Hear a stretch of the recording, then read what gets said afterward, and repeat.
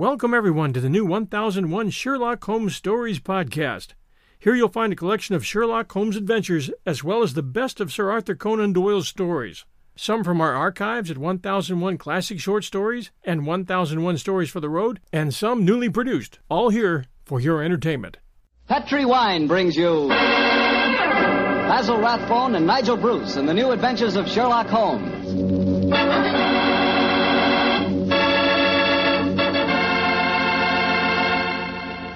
The Petri family, the family that took time to bring you good wine, invite you to listen to Dr. Watson tell us another exciting adventure he shared with his old friend, that master detective, Sherlock Holmes. And I know that Dr. Watson will agree with me when I tell you that the best way to begin a good meal is with a glass of Petri California sherry. Before you sit down at the table, pour yourself and your family a glass of Petri sherry. Try it.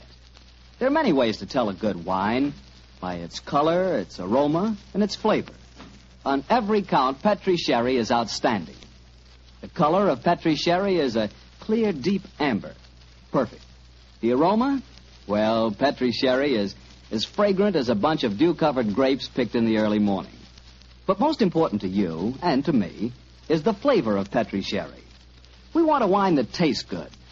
And believe me, you couldn't ask for a more delicious wine than Petri sherry. And just to make sure you get a wine that's exactly the way you want it, Petri makes two kinds of sherry, the regular and Petri Pale Dry. If you're not sure which you like better, why not try them both? Don't buy one, buy two. Just be sure you always buy Petri Sherry.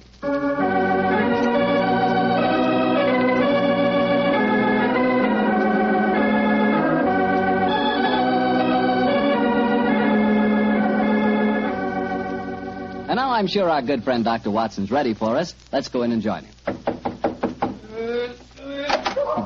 Good evening, Dr. Watson. Good evening, Mr. Bartell. Quiet minute. I don't want it. The dogs seem very chipper tonight, Doctor. Have they been getting into any more trouble lately? Oh, no, my boy. It's been a relatively quiet week for them. One meeting with a dead seal, 2 visits to my neighbor's chickens, and a losing battle today with a cross-eyed Siamese cat. You call that a quiet week, huh? Oh, it is for them, but never mind about the dogs. Draw up your usual chair and make yourself comfortable. You're just in time to join me in a glass of sherry. That'd be very nice, Doctor. Oh, I see you have the old dispatch box out again. Yes, my boy. As the story I'm going to tell you tonight took place in 1887, I thought I'd better refresh my memory on some of the details of the case. Shortly after my marriage, and as I had bought a practice in the Paddington district, I saw very little of my old friend Sherlock Holmes. How was doctoring in those early days? A struggle, my boy, a distinct struggle. Dr. Farquhar, from whom I had bought the practice, had at one time an excellent clientele, but his age, combined with an unfortunate affliction, the that resembled St. Vitus's dance, had very much thinned it. I had confidence, however, in my youth and in my energy. And I was convinced that in a very few years the practice would be as flourishing as ever. But, as I said, I saw very little of Holmes in those days. I guess you were too busy to visit Baker Street, huh, Doctor? Yeah, you guessed quite correctly, Mr. Bartell, quite correctly. Holmes seldom went anywhere himself save on professional business. You can imagine my surprise, therefore, when one day on coming home from a heavy day's work, I found that Holmes had decided to pay us a visit. My wife persuaded him to stay to dinner, and as the three of us sat at the table, the flickering candlelight dancing strange patterns on the walls, felt quite like old times. Holmes was in an unusually gay mood, and I can remember the twinkle in his eye as he turned to my wife and said, "You're a brave woman, Mrs. Watson, to feed an unexpected guest on the maiden night out. I'm extremely grateful. Mrs. Hudson's cooking, though excellent of its kind, lacks variety. Your dinner has been quite a treat." Oh, that's a very gracious little speech, Mr. Holmes. Yes, I've never known you to be so observant about food, Holmes. Perhaps the lack of your company, my dear chap, and the consequent lonely meals have made me conscious of Mrs. Hudson's culinary shortcomings. I suppose you're taking John out with you tonight on one of your cases. Oh, no, Mrs. Watson. Now, I can understand your suspicions. My visit was purely social. Then let's go into the other room and have a pipe, shall we? Well, don't you think you'd be more comfortable at the club? Miss O'Mary, I believe you want to get rid of us. Oh, no, dear, it's not that. It's just that... Your visitor is due at any moment, and you had counted on the house being empty by now. Why, how on earth did you know that, Mr. Holmes? Past half hour, you've been glancing at the clock with mounting anxiety. I feel sure that if it had not been for my unexpected visit, your good husband would already have been walking towards his club. Yeah, it is my custom to go to the club on Thursdays, but how'd you know? I know your habits, my dear chap, as well, if not better than you do. It's a good thing I'm a bachelor, isn't it, Mrs. Watson? Yes, indeed. A wife will keep no secrets from you, Mr. Holmes, I'm sure. Well, Mary dear, who is your visitor, and what is the secret that you've been hiding? It's innocent enough, John. As Thursdays is the maid's night out, and you've been going to the club, I've been letting Alicia Wentworth meet her young man here. With me as chaperone, of course. Oh, so that's the mystery. Well, Watson, your love is on the wing, and I'm sure we're dreadfully in the way. Let's stroll to Baker Street, shall we? Yes, of course, I'll get my coat. Why didn't you tell me, Mary? Well, I was afraid you might be angry, John. Angry, of course, ma'am. Alicia's such a sweet girl. And Harry Prendergast is a very charming young man. He comes from an excellent family, has a commission in the infantry, and the children are tremendously in love. But her beastly guardian forbids them to meet. So Oh, there she is now. Well, we can pretend that we were just leaving anyway. Yes, I'll get my coat. Hello, Alicia, dear. Oh, Mrs. Watson, I'm so glad to see you. Come, dear. Alicia, this is my husband and Mr. Sherlock Holmes. How do you do, my dear? It's a shame that we have to go now, but my friend and I have some very important business to attend to. You're Mr. Sherlock Holmes, the detective, aren't you? Yes, Miss Whitworth. Please don't go, Mr. Holmes. Please don't. I need help so badly. Why, Alicia, what's wrong? You're as white as a ghost. Let's go into the drawing room, shall we? What's troubling you, Miss Wentworth? It's Harry, Captain Prendergast. I don't know exactly what's the matter, but something dreadful has happened to him. Oh, now sit down here beside me, dear. That's it. Miss Wentworth, what reason do you have to suppose that Captain Prendergast is in trouble? I've seen friends of his today. They spoke of him almost as if he were dead, and yet they wouldn't tell me why. And just now I went to his club, and they told me that Captain Prendergast was not a member. But he is a member. He's been a member for years. Oh, what's happened to it? What has happened to it? There, dear. Mr. Holmes will help you. Now, don't you cry. Have you been to the police, Miss Wentworth? No, Doctor. You see, I went to my guardian, but he wouldn't let me go to the police. He said there'd be a scandal. But then he hates Harry. The Prendergasts are a fine family. Why does your guardian object to him so strongly? I don't think he would approve of anyone I choose. He doesn't want me to get married. Oh, sounds like a positive ogre to me. Who is your guardian, my dear? Colonel Moran. Colonel Sebastian Moran. Indeed. He's a man who has many entries against him in my ledgers, but a man that I've never met. I have long hoped to cross swords with him directly. But how could Uncle Sebastian have anything to do with the criminal profession, Mr. Holmes? He's the son of Sir August Moran, and he was once British minister to Persia. Oh, you must be confusing him with someone else. No, my dear, it's the same man, and furthermore, I'm almost certain that your guardian is the right-hand man of a certain friend of mine whose name also begins with the three letters M-O-R. Good Lord, Moriarty. I have no proof. And yet I suspect that Colonel Moran is the second most dangerous man in London. That's Harry. It must be Harry. Oh, poor girl. I do hope you can help her, Mr. Holmes. I shall do my best, Mrs. Well, Watson. if that is her young man at the door, it's more than likely her problem doesn't exist any longer. I hope you're right, Watson. Though with Colonel Moran as a guardian, I'm afraid the young lady is destined to have trouble. Come on, Harry. Good evening, Mrs. Watson. I'm so glad to see you, Harry. This is my husband. How do you do, Doctor? How do you do, my boy? And Mr. Sherlock Holmes. How do you do, Captain Prendergast? How do you do, sir? Harry, what's wrong? I can tell by your face that something dreadful has happened. It has, darling. Tell Mr. Holmes about it. He's promised to help us. Well, sir, I'm afraid this is a little outside of your province. You will find that my friend's province is quite extensive, Captain Prendergast. I shall be more than happy to do anything I can to help, sir. That's very nice of you, Mr. Holmes. Well, it's pretty bad. Last night I was accused of cheating at cards at the Tankerville Club. Oh, dreadful. Of course, I don't have to tell you that I didn't cheat, but the evidence was dead against me. I'd been winning heavily, and the cards were proved to be marked. Marked? How? There were pinpricks on the edges. Pinpricks which indicated the card's value. How did the pack of cards come into play? That's the devil of it. I myself broke open a sealed pack given to me by the club porter. And I swear that was the pack that was later found to be marked. Was everyone searched? Yes. But they found a new, unopened pack in my pocket. The obvious implication being that you had substituted the marked cards, of course. I can see what happened. Somebody deliberately tried to incriminate you by dropping the new pack in your pocket. Of course, darling. But what I can't understand is how the marked pack was introduced into the game. Were there any other cards found in the room? None, Doctor. The Tankerville, eh? Colonel Moran is a member of the club, isn't he? Yes, he is. Uncle Sebastian uses it all the time. He was present at the game last night, Alicia. Oh, Harry, now we're worse off than ever. If he thinks you cheated at cards, he'll never let us get married. Now, don't worry, Alicia. I'm sure that Mr. Holmes can find a way out of this. I'm afraid it'll be too late. I couldn't marry you now, Alicia. What do you mean, Harry? But they forced me to resign from the club. That's a bad enough disgrace. But I know there's worse to come. You see, I was expecting my promotion to major any day. Now it'll be a miracle if I'm not cashiered from the regiment. What kind of a life can I offer you? Harry, you're talking absolute nonsense. I think, Captain Prendergast, the next step is obvious. We must remove this apparent stain on your character. But how? Miss Wentworth can stay here with Mrs. Watson. The doctor and I will drive over in a cab with you to the club and see what can be done.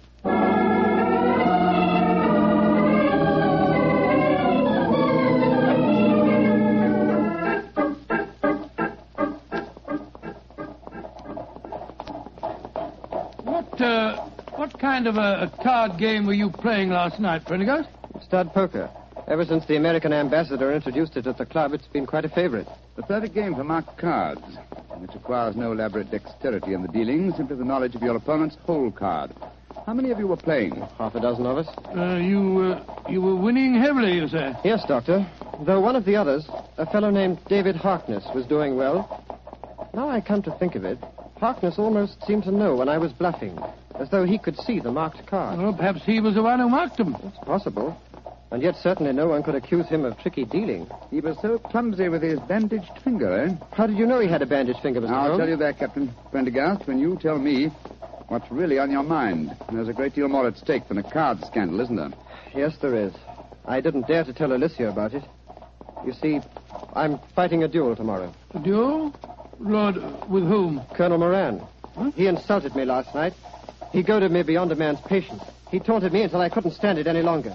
And so I challenged him. And in so doing, gave him the choice of weapons. Yes, confound it. Of course, he chose revolvers. Moran is a big game hunter of note. He was reputed to be the best shot in England. And I'm probably the worst in London. If only I could shoot as well as I can box. I'm regimental champion, you know. Revolvers? Good heavens, man, revolvers. A duel with Moran is suicide for you. No, it's not suicide. It's a Tankerville club. Here, cabby. Keep the change, will you? Oh, blimey. Thank you, Governor. Suicide. No, it's not suicide. This is a carefully laid plan for murder. Pray heaven that we're not too late to avert it.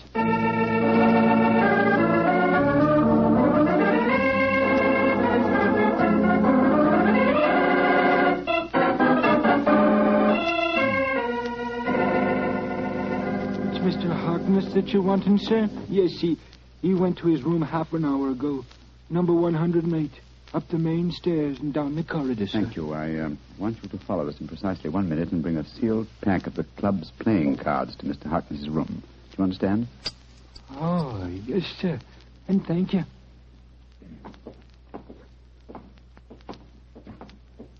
Did you make the arrangement? Yes, come on. Let's go up to Harkness's room. The 3 members have cut me dead since I came in here. It's the most humiliating experience. A little patience, Captain Prendergast, and I'm sure your honor will be entirely vindicated. I wish I knew what you were up to, Holmes. I'm going to try and restage the drama that was presented in this club last night. The only difference being that my production will have a cast that's a little different. Now, here we are. Now, let me do the talking.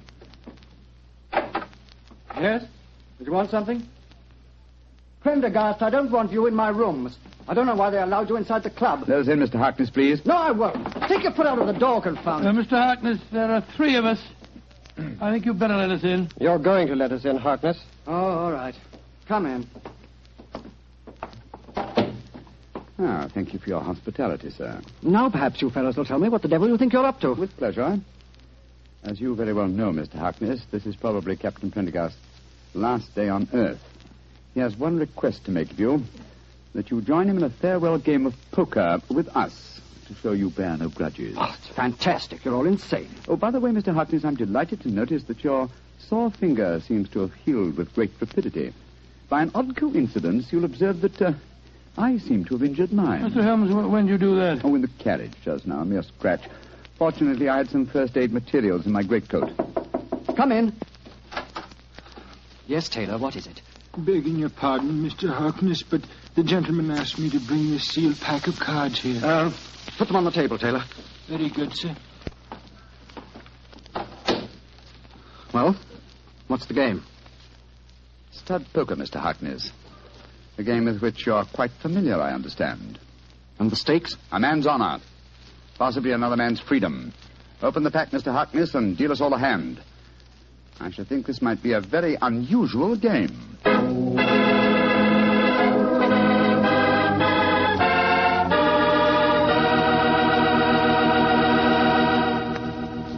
You'll hear the rest of Dr. Watson's story in just a few seconds. Time for me to explain that Petri California Sherry is not only an ideal wine to serve before dinner, but it's also the perfect wine for almost any occasion. Petri Sherry is fine after dinner, when you're listening to the radio or just sitting around talking. And, of course, you couldn't ask for a finer party wine than Petri Sherry, especially if your party is at cocktail time. If you don't know what wine to buy, you can't go wrong with Petri Sherry. But be sure it's Petri. Look for the letters P-E-T-R-I. They spell the proudest name in the history of American wine. Well, Dr. Watson, that was quite a game of poker you were settling down to. I have a feeling that Sherlock Holmes had an ace or two up his sleeve, didn't he? Well, figuratively, he did, Mr. Bartell, though at the time I must confess that, as usual, I was pretty much in the dark. David Harkness opened the new sealed pack of cards, and the four of us played a hand of poker. It was easy to see that our unwilling host was far from happy.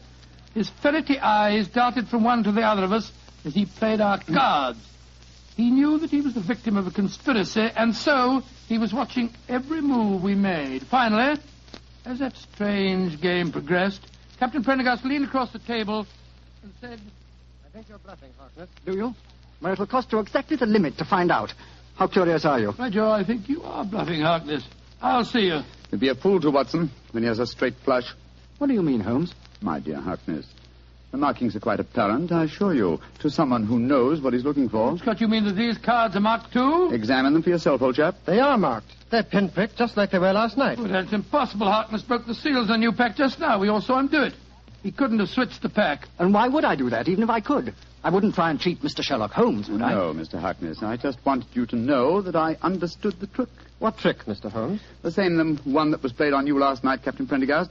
This was a demonstration of how easily a sealed pack of cards may be turned into a marked one by a man with a sore finger. What on earth's a sore finger got to do with it, Holmes? Oh, it's very simple, Watson. A pinhead or a thumbtack hidden under the bandage, a tiny pressure against a card one wishes to mark as it comes into one's hand, and after several deals, hey, presto, a marked pack. Oh, so that's how it was done. You can't prove it, Holmes. You can't prove a thing. You weren't here last night. No, unfortunately, I wasn't, Mr. Harkness. Otherwise, I should have had the great pleasure of exposing your trick at the time. As it is, I shall have to rely on a public confession.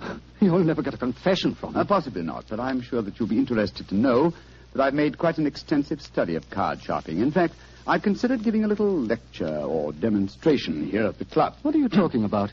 This game that we've just played was in the nature of a rehearsal. I should, of course, stress this particular method as being of great local interest. I'm sure most of the gambling members will recall one man who has had unusually bad luck with his fingers. Holmes, you're trying to ruin me. Well, you were willing to see Prendergast ruined. And killed. But a pistol duel with Colonel Moran is almost equivalent to murder. What do you want me to do?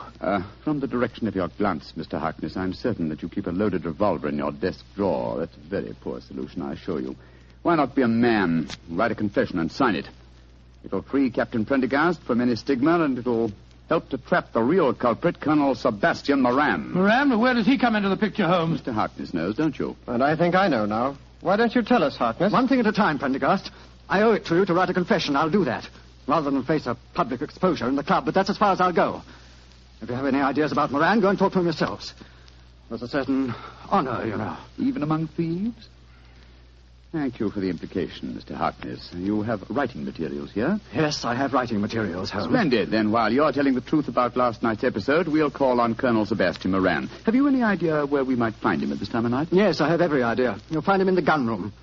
Thinks he has a duel on his hands tomorrow. In the gun room, eh? Thank you, Mr. Harkness. We'll go and talk to him. You may expect us back within half an hour.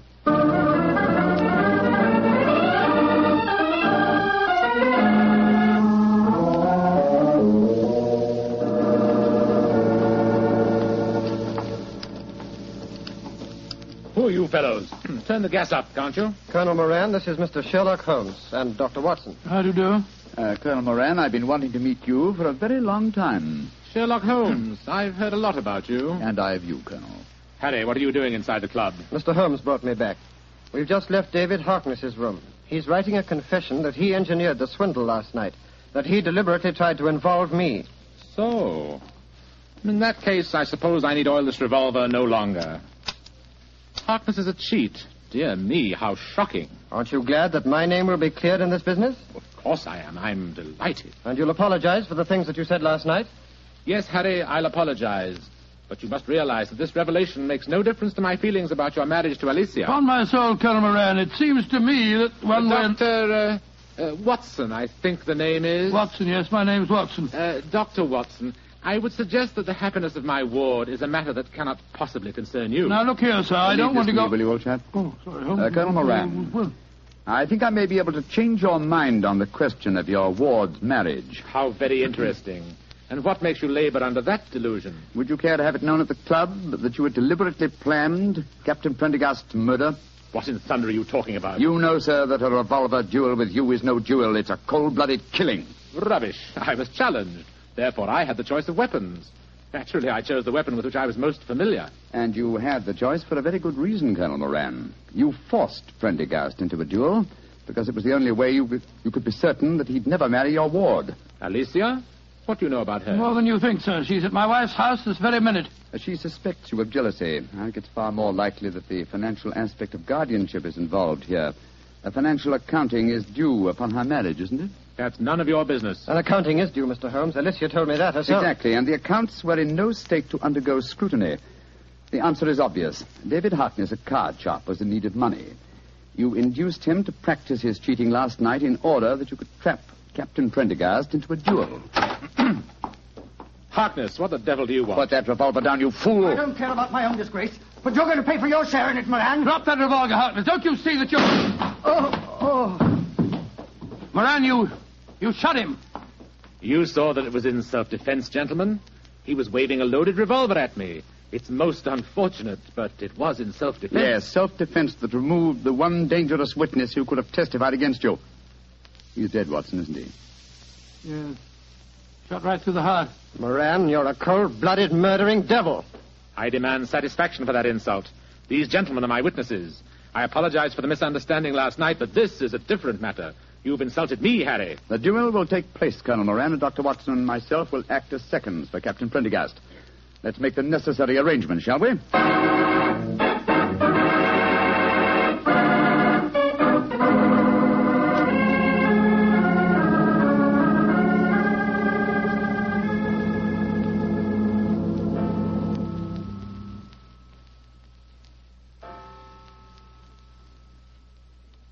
Mrs. Watson, Yes, Alicia, dear.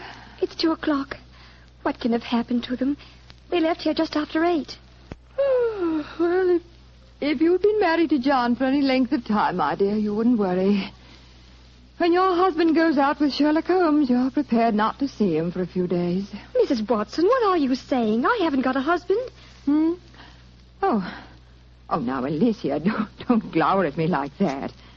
What did you say the time was? It's just after 2, and they left here at 8. What can have happened? Well, I don't know. But Mr. Holmes was with them. So don't worry, my dear. He's frightfully clever. I wouldn't be surprised. There's the front door now. They're back. Oh, dear me. Now I'll have to make cocoa. Harry, darling, what's happened? Oh, lots of things, darling. I'm a member of the Tankerville Club again. I'll probably become a major. And you'll certainly become Mrs. Prendergast before very long. Oh, it all sounds wonderful. What have you two been up to, John? Oh, it's the old story, Mary, dear. Holmes solved the case, and it all ended happily. Happily? My dear Watson, that's hardly the word to use. Harkness is dead and Colonel Moran is probably in hospital. Please, tell me what happened. Well, your guardian challenged Captain Prendergast to a duel. He overlooked the fact that since he was the challenger, the choice of weapons belonged to his opponent. Perhaps you can guess what that choice was. Boxing gloves. We've just come from the gymnasium at the club, Alicia. I'm afraid I really gave him a thrashing. And a well-deserved one, too. I'm only sorry that I couldn't put him where he belongs, behind prison bars. Oh, Harry. He'll be the laughing stock of London. I'm glad of it. But But that means that he'll never consent to our being married. I disagree, Miss Wentworth. If we keep his secret, and we've hinted that we might, I'm quite certain that he'll withdraw his objections to the marriage, and somehow he'll make up his deficiencies in his guardianship account. Probably by borrowing money from Professor Moriarty. Oh, I think it's all wonderful. But it's well after 2 o'clock in the morning. Let's go into the kitchen, shall we? I'll make some cocoa. Cocoa? Spot of whiskey? Harry, you and Alicia stay here. You probably have some plans to make. Oh, cocoa's not a very exciting drink. Oh, shush, John. Oh, sorry, dear. As soon as the cocoa's ready, we'll call you.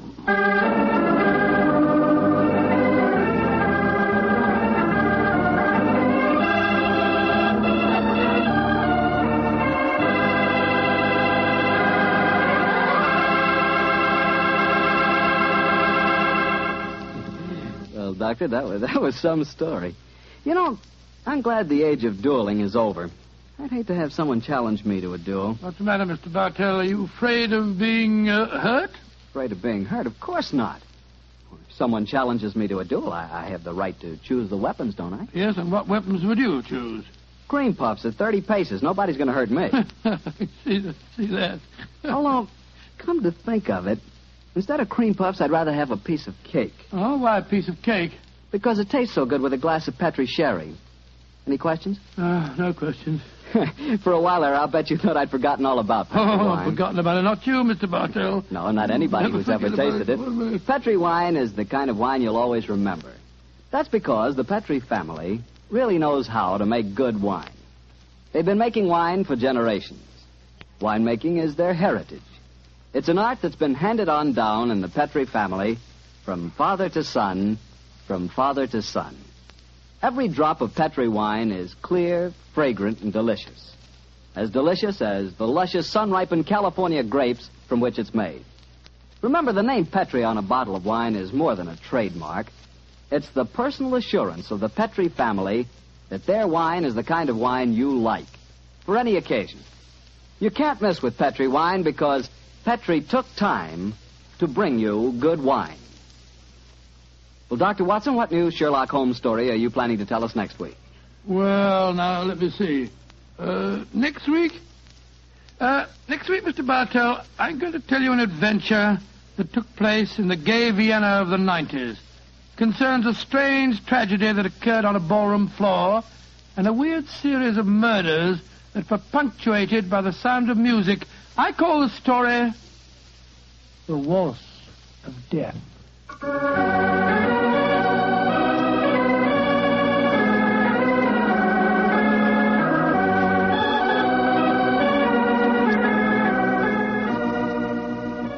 Tonight's Sherlock Holmes adventure was written by Dennis Green and Anthony Boucher and was suggested by an incident in Sir Arthur Conan Doyle's story, The 5 Orange Pips. Music is by Dean Fossler. Mr. Rathbone appears through the courtesy of Metro-Goldwyn-Mayer, and Mr. Bruce through the courtesy of Universal Pictures, where they are now starring in the Sherlock Holmes series.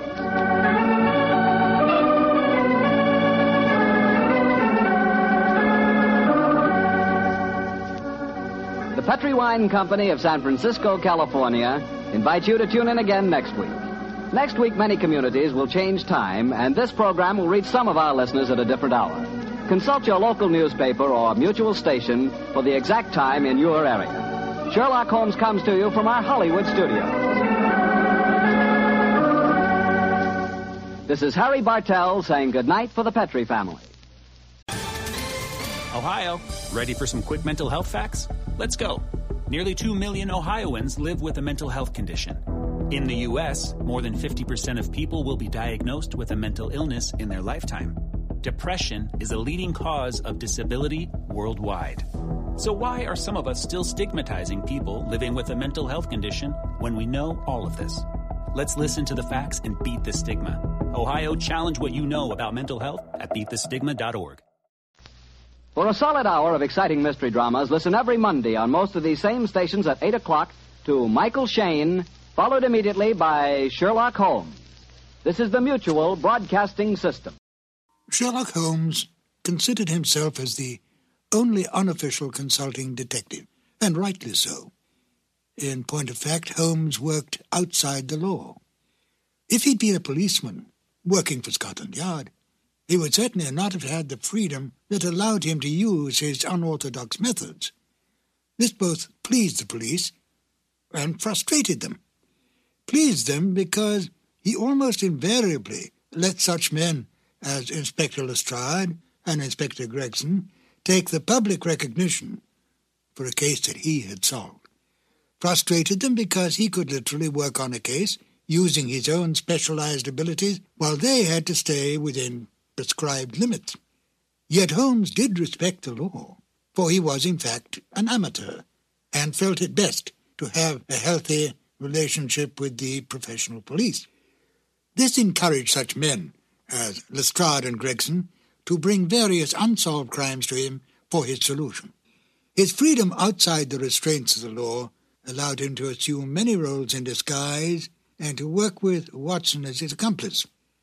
Excellent examples of this kind of work can be found in such original stories as A Scandal in Bohemia, The Man with the Twisted Lip, and The Illustrious Client, to name but a few.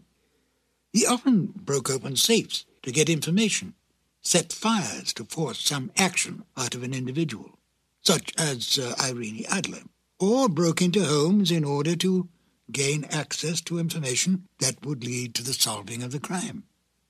Any admonitions by the police were soon dropped when Holmes produced the criminal or solved the crime. Most of this work was done by Holmes and Watson in London or various other parts of England. In The Waltz of Death, Holmes and Watson find themselves in Vienna on a case. Now here, on foreign territory, and completely outside the orthodox methods of the English police, Holmes had even more free rein. He still used his brilliant sense of deductive logic, but now he did not have to worry about reprimands from Scotland Yard. And besides, there was new excitement for Holmes when he could deal with murder from other than the English criminal. Join me now as we present Sherlock Holmes and Dr. Watson in The Waltz of Death. Petri Wine brings you Basil Rathbone and Nigel Bruce in the new adventures of Sherlock Holmes.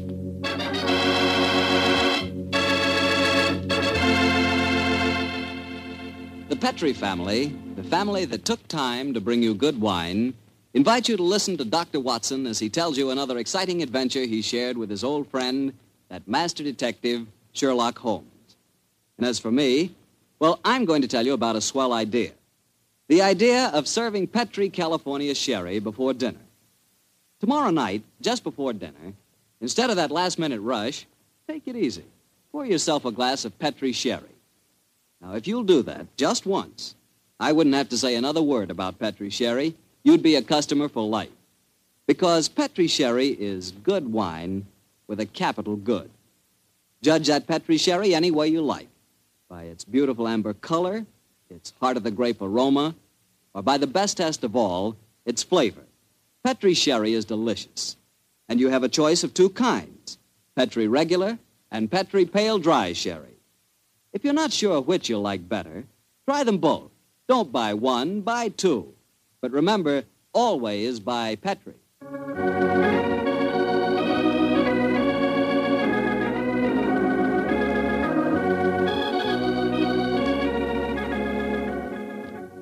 And now I'm sure our good friend Dr. Watson's expecting us. Let's go in and join. Good evening, Dr. Watson. Good evening, Mr. Bartell. All set for tonight's story? Yes, my boy, I'm all set, as you put it. It began in Vienna in 1889. The old Vienna of bright lights, lovely ladies, and lilting music. What were you and the great Sherlock Holmes doing there, Doctor? Mr. Bartell, what were we doing there? Yes, sir. Were you just taking a trip? Oh, in those early days of our association, we didn't have either the time or the money for trips. No, we were in Vienna with the express command of the Emperor Franz Joseph. It was in October, I remember, that we arrived in the city, and for several days we were forced to cool our heels awaiting the imperial pleasure. On one of those idle evenings that the good services of our friend, the Chief of Police, Count Frano, secured us an invitation to a resplendent ball that was being held at the palace of Princess Stephanie von Kram. It was an incredibly colorful spectacle, Mr. Bartell. A string orchestra high in the gallery of the palace ballroom played a haunting Strauss waltz, while on the floor below, the cream of Viennese aristocracy swayed and glided gaily to the lilting music. I can remember the picture so well, Mr. Bartell, that Holmes and I stood there talking to the chief of police, Count Rafrano.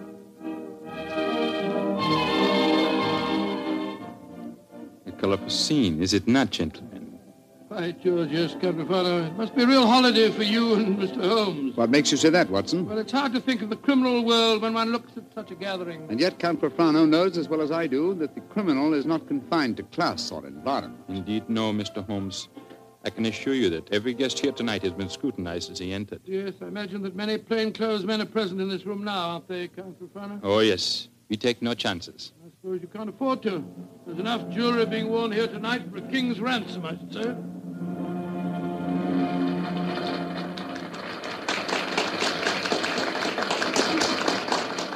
The waltz is finished. Now I can present you to our hostess, Princess von Kram. Stephanie, my pigeon. My pigeon must know the princess pretty well. Yes, I'm glad to see that in Vienna, the profession of criminal detection carries no social stigma. Allow me to present you Mr. Sherlock Holmes, Dr. Watson, the Princess Stephanie von Kram. I'm very honored to meet you, Your Highness. I'm most happy to meet you, gentlemen. Permit me to introduce my protege, Janos Horvath, the Hungarian composer. This ball tonight, Mr. Holmes, will mark a rare occasion. A signal honor is to be conferred on Herr Horvath and myself before tonight is through. The next waltz is a new composition of his. Tonight will be its debut. Indeed, how very interesting. It is a great honor the princess has conferred on me. A new composition could not possibly be presented under more auspicious circumstances. Count Rafrano, you spoke of an honor in connection with yourself. May I tell them our secret, Stephanie? No, I will tell them myself, Anatole. After your waltz has been played, Janusz, and Anatole and I shall be the first to have the privilege of dancing to it, my father is to make a public announcement. He is to announce my engagement to Count Anatole Rafrano. Oh, indeed, my congratulations to you both. Very lucky fellow. Am I not the luckiest of men? Is she not exquisite? I, the gay man of Vienna, the cavalier who swore that no one woman would ever capture him. I confess it, gentlemen, I'm in love. Oh, but I pity you. Even the great waltzes of old Vienna could hardly be worthy of this moment. Oh, Anatole, you are a born flatterer. Oh, come, the waltz is about to begin. I shall see you gentlemen later. Auf Wiedersehen. Auf Wiedersehen. The orchestra is tuning up, Herr Horvath. I imagine this is a great moment for you. A very frightening one, I assure you, my friend. In a few minutes, I shall know whether my new work is to be crowned with success or failure. Count Rafrano is leading the princess to the center of the floor. The conductor is raising his battle. This is your moment, Herr Horvath. Good luck. Pray for me, gentlemen. Pray for me. There they go, the princess and Count Rafrano. They're starting the waltz. Ah, they make a striking pair, don't they? Here come the other couples out on the floor. Charming. Quite charming. It reminds me of... Great Scott, that was a revolver shot. It's the princess. She's been shot. Come on, Watson. Out of the way, please. Out of the way. Count Rafrano, what happened? Stephanie, Dr. Watson, see what you can do for her. Count Rafrano, there's nothing I can do, I'm afraid. She was shot through the brain. She died instantly. Stephanie is dead. Stop that devilish music. Lock all the doors. There's a murderer to be found.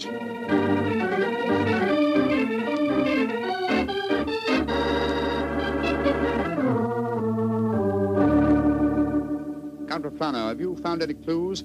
One of my men found a revolver. It had been tossed into the earth of a potted palm. May I see it, please? Of course, here. Rammed into the soft earth. Confound it. Count Rafrano, your fiancée was an extremely beautiful woman. You must have had rivals? Yes, several, but none of them are present tonight. Who will inherit her estate? A 6-month-old nephew. Who's his guardian? The Emperor Franz Joseph himself.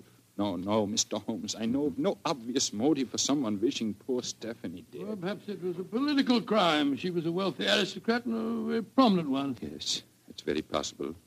Many nihilist assassins have been active in my country recently. Meanwhile, we have a ballroom full of suspects waiting for us. So I was just going to suggest we went back there. We can't find out very much by staying here in the library. It's a delicate matter. Almost everyone present tonight is known to me personally. May I suggest that you go back to the ballroom and have the male guests file past you? Detain for questioning anyone whose evening clothes do not fit perfectly. Clothes don't fit? What's the cut of a man's clothes got to do with this? Anyone invited to such a ball as this would naturally have his own tailor. I think, Count Profano, if you found a man who had to hire his costume, he might be an imposter and may well prove to be your assassin.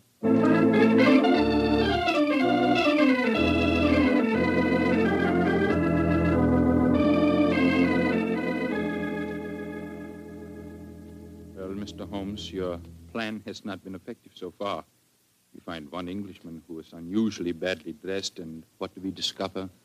He's an English milord whose luggage was lost on the train. Yes, and the second suspect proved to be a perfectly respectable Viennese doctor whose nasty little child had taken a last-minute snip at his tailcoat with a pair of scissors. And the third was poor Horvath, the composer, who cannot yet afford a good dress suit, eh? Well, Count Profano, why not have the next suspect shown in? Yes, of course. Schober, bring in the next man. Ja, Herr Count. Kommen Sie herein, bitte. Einbitter, what a frightful-looking fellow. Your name, please. My name is Gruning. What do you wish with me? Gruning? Your name was not on the list of invitations. One moment, please. Let me see your right hand, Herr Gruning. You have no right to touch me. Where did you get these fresh earth stains? Your right thumb is pitted and the nail is full of dirt. What does that poor policeman... Not a short while ago, you tried to hide your revolver by ramming it into an earth-filled flower pot. Give me that revolver, please, Count Profano. It will be easy to compare the samples of earth. It will not be necessary. Well, you admit that you murdered the princess tonight, then? Certainly, I admit it. Why did you kill her? She was an aristocrat. She was an oppressor of the poor. I'm glad I killed her. One day, I and my party will kill all of you filthy aristocrats. Count Profano, put down that revolver. Shoot him like the dark he is. No, Count Profano. Even you can't take the law into your own hands. Why do you not shoot me? I'm not afraid to die. Have him taken away, Schober. Nehmt den Hund ins Gefängnis. Thank you for stopping my hand just now, Doctor. But when he spoke of Stephanie that way, I could have killed him just as he killed her. Very understandable impulse, sir, but one that would have ruined your life. My life? Now that she is dead, my life is empty. What right do love and beauty have to exist in a world that no longer holds Stephanie? She was all light and life, loveliness. And now... But I am hardly displaying my Viennese blood, am I? The murder is caught, thanks to you, Mr. Holmes, and my life, such as it is, must go on. Somehow. That's how the story began, Mr. Bartell. Began?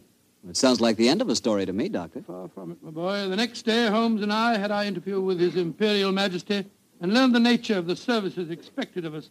Services that required our leaving the city. And that's why, my boy, we were gone from Vienna for some weeks. We didn't know that during our absence, Herr Holbert's waltz, which had had such a tragic debut, was beginning to make a sort of morbid history.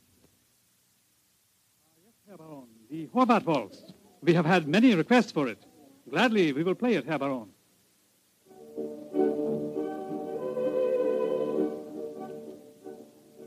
Isn't that the Horvath waltz they are playing? Yes, my dear, and see who is walking onto the floor to dance to it.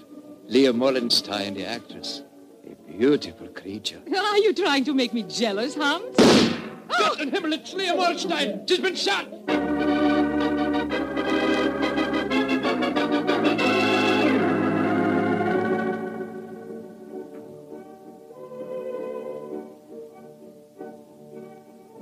A new ballet, and to the music of the Horvath waltz. Magnificent. Never has Krasnova danced better.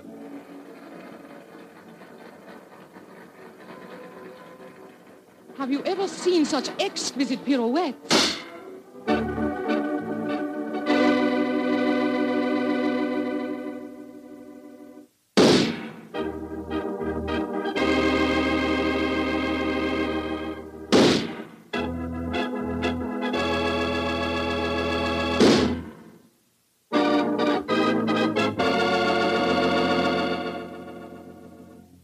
Six deaths in 4 weeks, Schober. All beautiful women and all killed to the music of the Horvath waltz. There's a homicidal madman at large in Vienna. There's only one thing to be done. We must forbid absolutely the playing of that waltz by imperial decree. Hear all of this, Mr. Bartell, until we return to Vienna. And then, I suppose, Sherlock Holmes was drawn into the case again, Doctor. Yes, my boy. Holmes immediately made a close study of the newspaper reports on the tragedies, and it was with great difficulty that I tore him away from his investigations to attend the reception at which the Emperor was to thank us for our services on the mission that we just completed. As we arrived at the Imperial Palace, almost the first person we ran into was the Hungarian composer, Janos. Dr. Watson, you have heard of the tragedies connected with my waltz? Yes, we have indeed, sir, we have I was indeed. making a close study of the newspaper reports on them just before I came here. You must do something, Mr. Holmes. People will hardly listen to other music. They want my waltz. But that is forbidden. I'm losing a reputation and a fortune while that waltz remains unplayed. Or perhaps, Herr Horvath, you are laying an excellent foundation for a later reputation and fortune. What do you mean? All this publicity, however distasteful to you at the moment, must in the long run prove invaluable. Ah, there you are, my dear Count Rufano. Mr. Holmes, Dr. Watson, I'm glad to see you back in Vienna. You've heard of the murders? Yes, Count, we were just discussing them. I need your help again, my good friend. For over a month now, the murder has been at large, and I cannot seem to get on the trail. But I'm Gruning, the first killer. What have you done with him? Released him. What? Released him? Great Scott, why? At the hearing, it was obvious the man was an egomaniac. He boasted of the murder of Stephanie, apparently out of pure vanity. The liberal newspaper editors made quite an issue of the case. They brought pressure to bear, and we had to let him go. Confound it. I wish I hadn't left Vienna. Well, if the fellow's at large again, Count Rufano, it's pretty obvious that he's the murderer of the other women, too. On the contrary, Doctor, he was in prison until yesterday. The last of the murders was committed 3 days ago. Oh, here comes His Imperial Highness Franz Joseph. Good evening, gentlemen. Your Highness, good evening. Your Highness. Well, I see we have very distinguished company tonight. Not only the masterful Sherlock Holmes and his colleague, Dr. Watson, our English friends that we are honoring, but I see that we have a distinguished representative from our Hungarian Empire, Janos Horvath. A worthy successor, I'm told, to the breed of composers for whom Vienna is famous. Your Imperial Highness is most kind. The pipe organ in here is in excellent condition, I am told. Will you not play us one of your compositions, Herr Horvath? I shall be most honored, Your Highness. Sit down, gentlemen, sit down. Thank you. What shall I play, Your Imperial Highness? Anything you wish, young man. Anything you wish. Thank you, Your Highness. With your permission, I choose to play... Great heavens! He's playing the death waltz. On your guard, Watson. Even in the Imperial Palace itself, this twirling tune may invoke murder.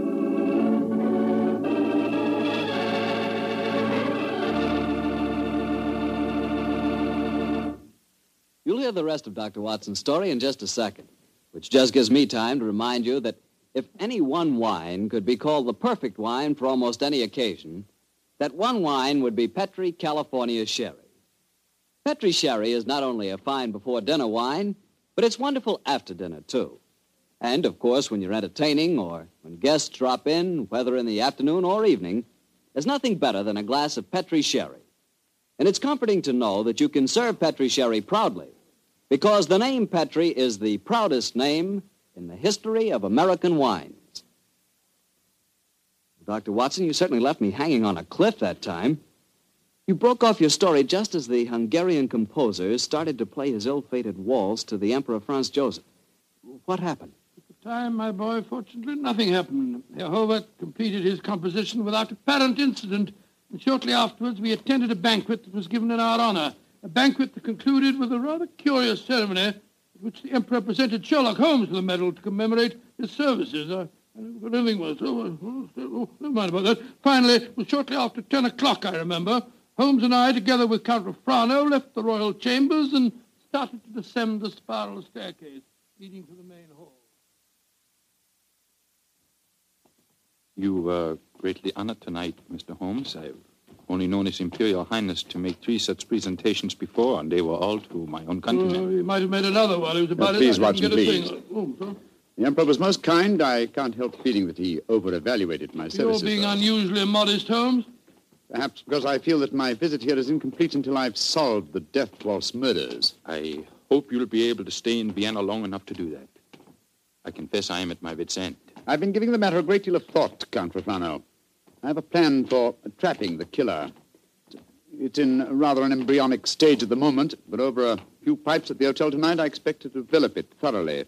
I shall call at your office in the morning and explain it to you. I shall be awaiting your visit eagerly.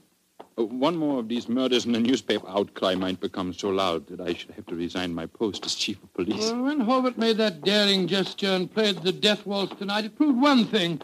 It's not infallible. The death of a beautiful woman doesn't always follow the playing of the melody. Very true, Doctor, but... Watson. Yes, Holmes? Strike a match, will you? Huh? There's a figure here slumped on the landing. Great Scott, it's the body of a girl. And a very beautiful girl, too. Shot through the forehead. You were wrong, Watson. The death waltz is infallible, but I swear to you that the killer has struck for the last time.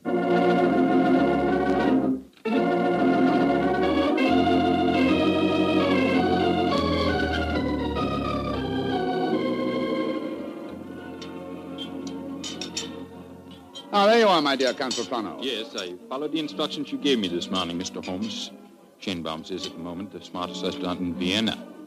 I've reserved the best table for you, and I've invited the guests that you named. A strangely assorted couple, I must say. Janos Horvath, the composer, and that grinning fellow, the one that admitted shooting your fiancée, Count Profano. It's as much as I could do to keep my hands off him when he arrived here, Doctor. But Mr. Holmes insisted that I ask him. Just the same, I wish you would tell me his plan. I'm completely in the dark. Completely in the dark. I can sympathize with you, Count Profano. Holmes never tells me a thing either. Let's join our guest, shall we? In a very few minutes, I'm sure that my plan will be perfectly apparent. Good evening, Herr Horvath. Oh, good evening, Mr. Holmes. Dr. Watson. How do you do, Herr Horvath? And how are you tonight, Herr Gröning? Angry at having to come here against my will. My party does not approve of these aristocratic, padded pigsties. But Count Refrano informed me that if I did not come here tonight, I could expect to find myself back in prison.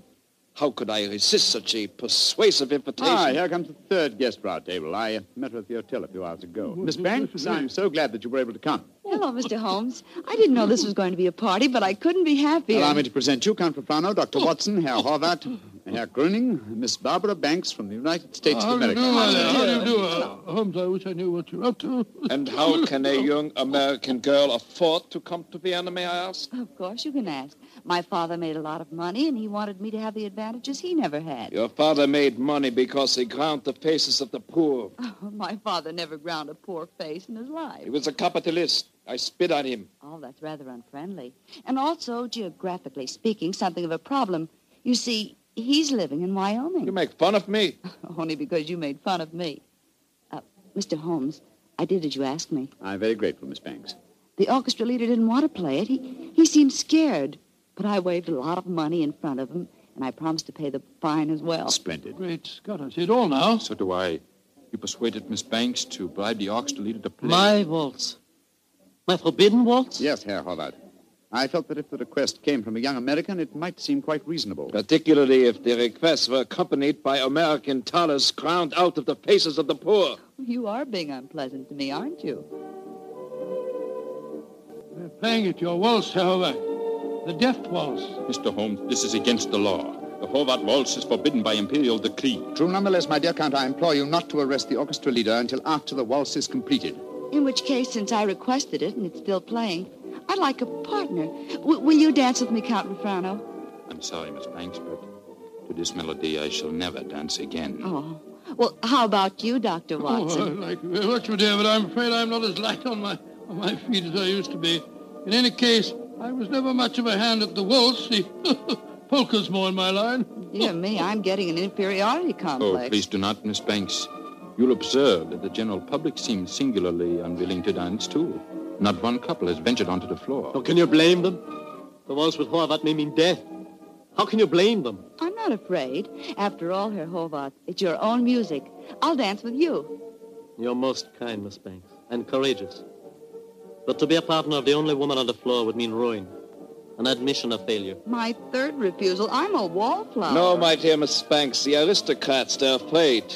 But I, plain, simple Gröning, I will dance with you, Miss Millions. Oh, bless you, Herr Gröning. And I assure you my father does not grind the faces of the poor. He does grind the faces of the poor, this I know. Stop her, it's suicide. I think not, Herr Horvath. I think so. And I'll not stay here to watch it. Where the devil's he off to? Do not worry, Doctor. I shall keep an eye on him. Yes, and we'll keep an eye on both of them. Come on, Watson. Hurlbut is leaving the room. Whereas Count Rolfrano has deserted his trail and has slipped behind one of those pillars. Good Lord, he's drawing a revolver. Exactly, Watson. He's our man. Put down that revolver, Count Rolfrano. Put it down, I say. He's turning it on himself. Count Rolfrano!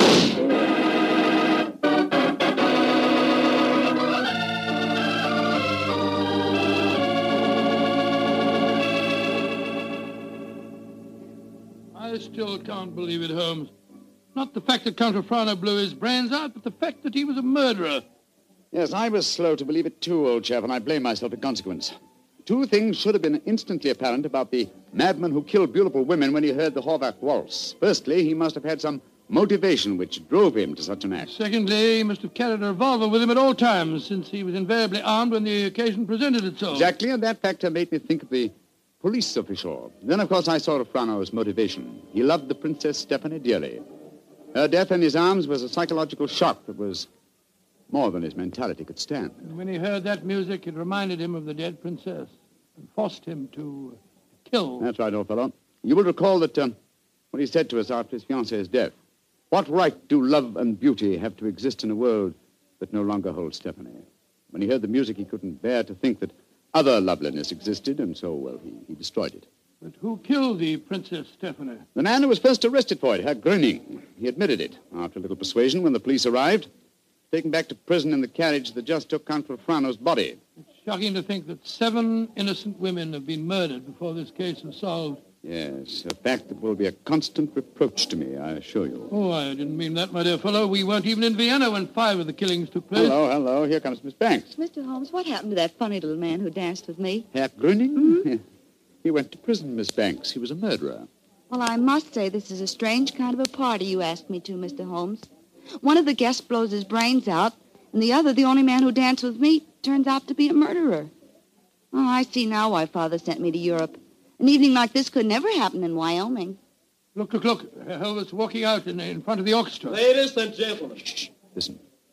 Ladies and gentlemen, I, Amos Horvath, wish to assure you, upon the word of the great English detective Sherlock Holmes, that never again shall my new waltz be an accompaniment for murder. Henceforth, its melody will be for life and love and laughter.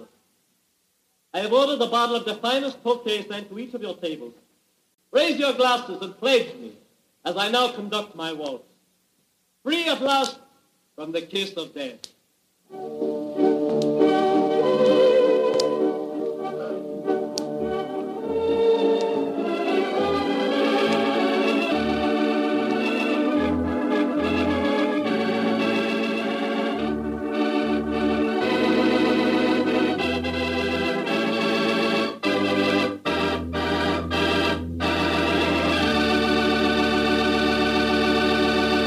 Say, Doctor, I really like that story.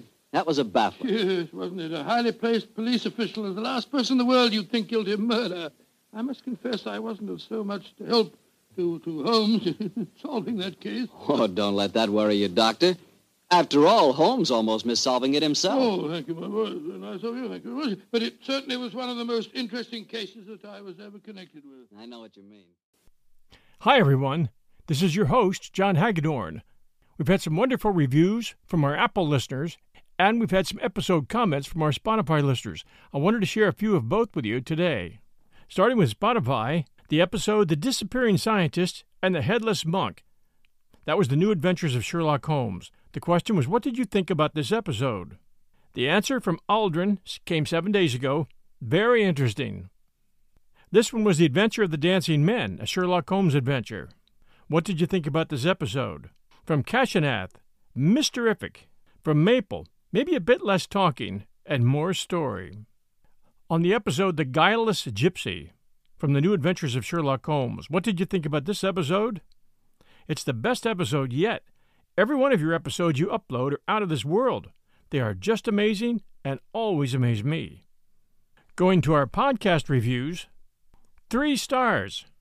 A disappointing 3 stars. My favorite podcast, but I like all of Mr. Hagedorn's podcasts, but this one, 1001 Sherlock Holmes, is my favorite. However, I do not like the radio show replays The New Adventures of Sherlock Holmes. Please go back to reading the stories yourself. That one from Backwards, Apple Podcast, US. And Backwards, we're doing a mix of all types of Arthur Conan Doyle stories, Sherlock Holmes adventures, and the radio version, The New Adventures of Sherlock Holmes. And the radio version, The New Adventures of Sherlock Holmes, gets us many more positive reviews and comments. So, I think the right decision is to leave it in there. Thanks for being a good fan, and I hope your next review is a little better than 3 stars for all the work we put into this. Next one, love it, but post more, please. 5 stars, 1001 Sherlock Holmes stories. Yay, I'm glad I found this, but post more, please. I'm running out of Sherlock Holmes. That one from FNAF Lord Bingo, Apple Podcast, US. And this one, I love it, 5 stars, but at the same time, that dude loves Petri wine way too much. That one from Petri Wine, Apple Podcast, US. And this one, Hound, 4 stars. I wish you'd read these home stories yourself. So much better than the canned Petri Wine versions. That one from G33DDC, Apple Podcast, Great Britain. And G33DDC, I think we have about 80 versions that I've read of both home stories and stories from Arthur Conan Doyle. Maybe more. Haven't checked lately. But there have been many, many, many to enjoy. Anyway, thank you all for taking the time to leave us these reviews. Everyone, thanks for listening, and we'll be back soon with a brand new episode at 1001 Sherlock Holmes stories and the best of Sir Arthur Conan Doyle.